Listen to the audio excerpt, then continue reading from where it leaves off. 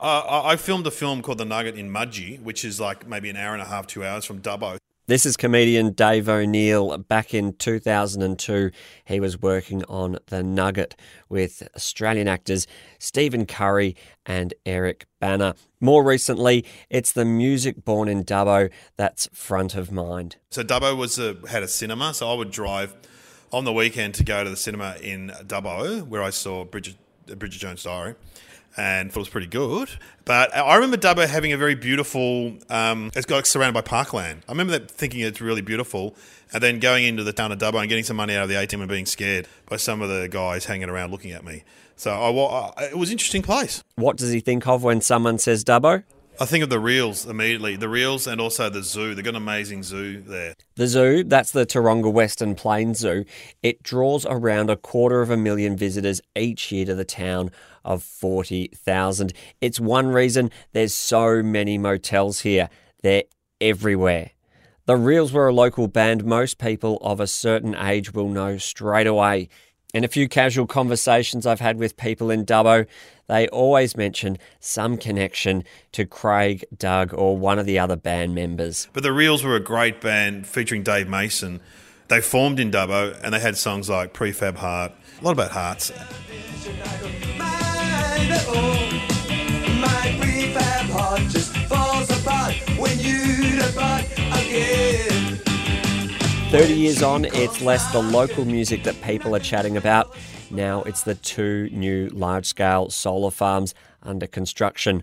One just out of Dubbo and the other out west where Glenn McGrath grew up in the town of Narromine.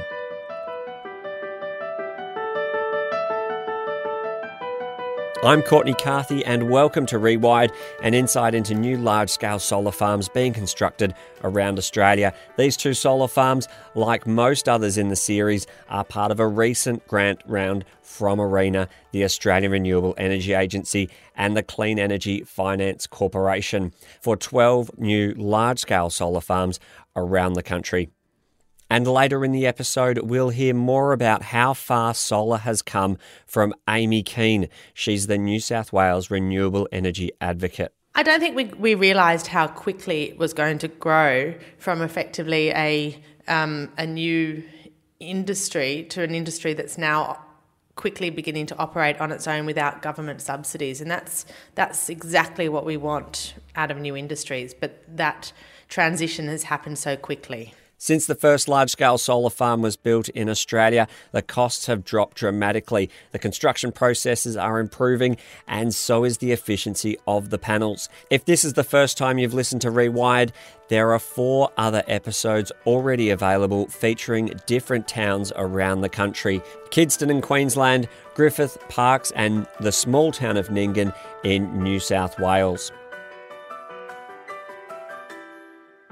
Getting to Dubbo, you head west from Sydney over the Blue Mountains to Bathurst, then take a right turn north up the highway, twice the distance you've already driven again to reach the centre of the town on the Macquarie River. While only about 40,000 people live in the town, it serves as a hub for up to 200,000 in the greater catchment. Less than 3% of the people in Dubbo are currently working in farming. It's more geared towards providing services to smaller areas nearby. So first, let's head out to Narromine. All right, report to office site. Lots of safety things. Protective clothing, safety footwear, a whole lot of... It's early days here, so only a few people are currently on site. The piles are in and soon the tracking system, the rockers that keep the panels facing the sun, will go on top. And I find Chris Rowland, construction manager, and Justin Shepherd, the project manager, at work in the site office. How you going? G'day, mate. Chris Rowland. Oh, g'day, Chris. Sorry. Justin. Justin. G'day. Hi. Thanks for having me. It's not Chris's first solar build. He's worked on 4 here and overseas, one in the Philippines, where safety standards were extremely different to all the personal protective equipment, or PPE, that's swooshing and reflecting all over the Australian sites we've visited. Energy produced here will go back into the grid, and it's a neat fit for the Narromine community. The size here is to virtually feed the 3,500 homes and offices and commercial operations around Narromine itself, so we're actually limited to 9.9 meg AC of exportation out of here. The size of the plant is 11 meg DC, so your DC and AC never in the same correlation. So community sentiment has featured heavily in some of the conversations we've had on the podcast so far. And here it's no different. Justin's been at the community meetings fielding questions from the locals. And there was a lot of interest from the locals about, will something come out of one of the panels there be in our house? And we explained, about the ocean of electricity and where it's coming from. Just quickly, the ocean Justin just mentioned is a handy metaphor you can use to visualise the contribution of different energy sources to the national grid. So each source is like a river. They all run into the ocean, and when we need water, we get it out there with all the other water from all the other rivers mixed together. But they're all very interested in how it all worked, and there was a real positive attitude of people, and even with the older crowd, wanting to have this in place. The enthusiasm Justin mentioned shouldn't be surprising if you know anything about the history of solar in Dubbo. Matthew Dickerson, former mayor of Dubbo City Council. Matthew says solar was already popular in the town. Solar in general is incredibly important to Dubbo. One of my proud moments in terms of council involvement and making a difference was a scheme that I put together with a local energy provider and council to try and encourage people to put solar panels on the roofs of our houses. It's obviously a very good area for solar panels. We've got great sunlight. We've got lots of days without cloud. And as a result of that scheme and some other changes that happened from a New South Wales government perspective, Dubbo has been and still remains as the number one solar connector on a per capita basis in this nation. So solar in Dubbo is incredibly powerful. You see incredible number of roofs of houses with solar on them. And people talk about it. It is a talking point where we talk about what return we're getting for our electricity, what we're doing in terms of our electricity bills. When someone comes along to say, I want to build a solar farm, there's a bit of a puffing out of the chests of people in Dubbo because we feel like we get solar. We feel like we understand that we're in a great spot for solar, and we feel like not only is it financially sensible, but from an environmental perspective, it's incredibly important for our children and grandchildren, future generations to come. Obviously, we can't just keep digging up coal forever. We're going to run out of coal to dig up. We can't keep polluting the environment forever. We're doing damage to the environment across the world with climate change as we speak. So solar makes a lot of sense, and I think people in Dubbo are proud about any projects that involve solar. And it's all well and good for us to have our little 3 kilowatt or 10 kilowatt systems on the roof of our house. But when someone comes along to build a major solar farm, we think that's great from a Dubbo perspective, from an economic perspective, and probably most importantly, from an environmental perspective. People don't realise that we're actually a solar superpower. This is Amy Keane. I'm the New South Wales Renewable Energy Advocate, and I work at the New South Wales Department of Planning and Environment. Amy says New South Wales and Australia have come an exceptionally long way in adopting solar technology. Looking back, when I started working, when I left uni about 20 years ago, we pretty much had a 1.5 kilowatt system in Sydney. And that was a demonstration project on a government roof. If you wanted the equivalent solar capacity today as New South Wales had in total nearly 2 decades ago, you can get online and buy it for about $1,700. And today, we now have 1 million homes with solar on their roofs, and large-scale solar has taken off in a unpredicted way. And now this is the landscape. 3 massive solar generators in New South Wales that are farming the sun every single day. They're in Moree, Broken Hill, and from last episode, Nyngan. And another 4, including Narromine and Dubbo, are due to be completed this year. 7 large-scale solar farms might sound like a lot, but it won't for long. Many more are in the pipeline. 10 with planning and approval and a massive 18 in the planning system. So overnight, the industry has gone from a very infant concept to a booming industry. And that's very much driven by certainly federal government support, but also the plummeting cost of solar. So no one would have predicted this a few years ago, and something we should be very proud of. And the 3 leaders in New South Wales? The highest uptake of solar on people's homes is Liverpool, Dubbo and Lismore.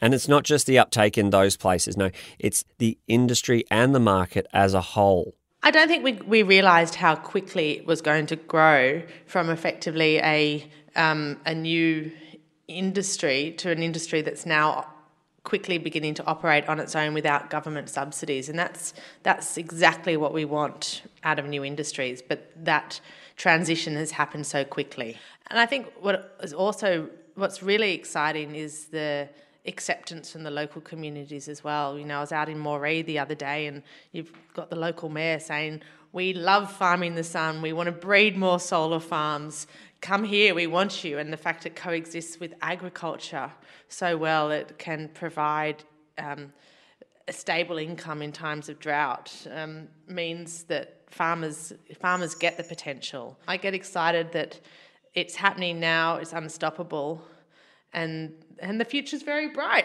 as they say. It looks that way for Dubbo. And while Matthew Dickerson, the former mayor, says the city can seem a bit confused, growing from a small country town to gaining status as a city in 1966, it seems to be for the better. But we still tend to think of ourselves as being a small country town where we still know the person that we go and buy our groceries off, and we know people as we walk down the main street. But the reality is that Dubbo is now a thriving metropolis. We are only a population of 42,000, but we actually have a service population of anywhere up to 200,000, because as you go mainly west of Dubbo, you've got many small communities that see Dubbo as an essential service centre. So if you need to see a doctor or a professional, see an accountant, for example, or a solicitor, a whole range of different professions base themselves out of Dubbo because they know they can service the entire region.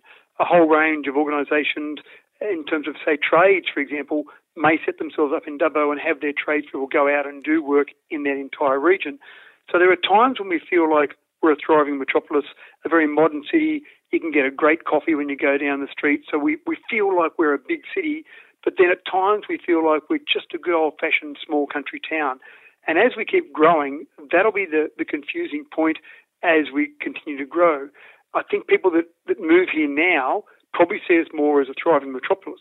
People like myself that have been here I've been here for almost 50 years, and people like myself that have been here for a long period of time still probably think of ourselves as that small country town. And that's part of that growing pain I think that many towns/cities across Australia are experiencing.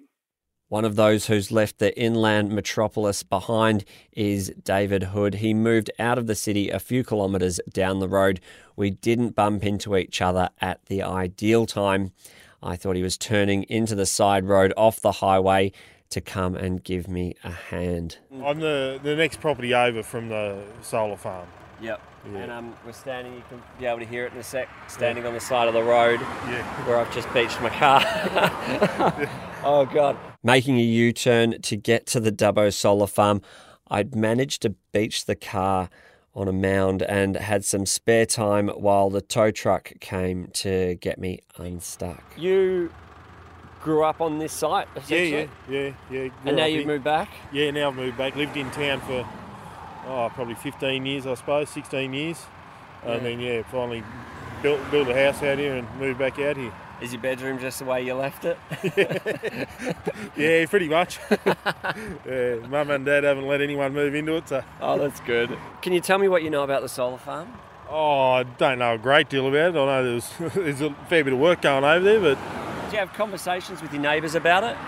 Oh, we did originally, yeah. Talked to my sister lives right beside it, so yeah, she's happy to have it there instead of 100 houses or whatever, that sort of thing. So only got a solar farm to look at, and it's not that ugly. Are you concerned about any parts of it? I'm not. They were a little bit concerned maybe about if there was any perimeter lighting around it. But other than that, no, they're not. There's no other real concerns. Do your friends ask you about it? Yeah, they think it's a vineyard going in there. People driving past see all the posts in and think is there another winery going in? Yeah. There was going to be something else built on the site where the solar farm is? Originally, probably 15 years ago, or whenever the Wellington jail was built, they proposed to build the jail there. And yeah, we protested against it and got rid of it. Much nicer use of land having a solar farm on it. Oh God, yeah, much happier. Yeah. Much happier. That's it. Is that... That would be my father. Your dad? Yeah. Right. Yeah. The Utes just gone past us and now driving into it. Yeah. Turns out there's a bit more to the story of the jail, and it goes back decades to a proposal by the New South Wales government to build a zoo. Matthew Dickerson again. One of the most important businesses in Dubbo, and certainly the most important from a tourist perspective, is Taronga Western Plains Zoo. And the story goes, and this is way back before my time, the story goes back in the late 60s, early 70s, the New South Wales government was looking for somewhere to put the zoo, and they started looking initially at Wellington, which is a town located about 50 kilometres closer to Sydney than Dubbo. And the funny story is that, and the local member here, who has now passed away, but the local member, Tony McGrain, used to tell a story that he was involved in National Farmers Association, and they wanted the National Farmers to write to the New South Wales government to say that they didn't want a zoo built out in prime farmland around Wellington because they were worried about lions escaping from the zoo and going and taking all their livestock. And they had no problem with wild dogs. They didn't want wild lions and tigers roaming around taking all their important livestock. The general story around Wellington, although it's hard to find specific information, was that Wellington said, we don't want the zoo, thank you very much. We don't want wild animals roaming our farms, roaming down the main street, so we don't want them. And then, as a second choice, it was offered to Dubbo, and the leaders of Dubbo at the time jumped at the chance for this wonderful facility to be built, and it was opened in 1977. Obviously, people in Wellington thought afterwards that maybe it wasn't such a bad thing, given the fact that the tourism that goes through the zoo now is, we've got over 250,000 people a year go through the zoo. Many years later, the opportunity came up to build another jail somewhere in inland New South Wales, and they started looking around the Dubbo-Wellington area. And a few people in Dubbo thought it mightn't be too bad an idea for our economy, but in general, most people in Dubbo weren't that excited. And Wellington people remembered that they missed out on the zoo, so they were a bit annoyed about that. So they jumped up and down and said, we'll have the jail because that will boost our employment as well. So in the end, the jail went to Wellington, so they got to have the jail, and that boosted their employment, certainly with the number of people working through there. And Dubbo obviously has kept the zoo. Obviously, the zoo not just has the employment, but also has that tourism numbers. There's not a lot of tourists that go through and look at a jail, unfortunately. Getting the car stuck wasn't the only time I'd managed to embarrass myself in Dubbo. Justin Shepherd at the solar farm again. I always love the question. I had a question a couple of times now. Is does the power that comes out of this farm, can that be used for three-phase? And just for my benefit, it can't be used for three-phase power? No, absolutely, it can be. Oh, so it's just how the put your hand up electrons if that you've are got a taken. history degree. The solar farms in Dubbo and Narromine, currently under construction, are due to be completed later this year. Together, they're a 29 megawatt project. They'll produce enough electricity to offset 16,000 cars or 53,000 tonnes of carbon dioxide while powering around 9,000 average homes. The next episode and the final episode in this series, we're off to Emu Downs, inland from Cervantes in Western Australia, about 2 hours north of Perth. Wide sandy farming land with a few mines out the back. Including Emu Downs, I'm going to do a little bit of statistics now. The solar farms we've visited will be saving over 500,000 tonnes of CO2 from the atmosphere each year. Just 6 farms. As Amy Keane mentioned earlier, nearly 30 projects are in the pipeline. This is thanks to the costs, both for technology and construction, coming down, and the seed funding from organisations like ARENA. And that's not to forget the jobs and the economic benefit to local economies like Dubbo's. If you've enjoyed Rewired, please leave a review about the show wherever you listen to podcasts. If you've got any questions or comments, please get in touch with ARENA on social media or visit the website arena.gov.au. and you can find all the previous podcasts at arena.gov.au/podcasts. I'm Courtney Carthy. Thank you so much for listening to Rewired. And the Reels, they're not the only band to come out of Dubbo. You might have heard of Thirsty Merc, who made it down the highway to national fame in the early 2000s. Take me back to the sweet times, the hot nights. Everything is gonna be alright in the summertime.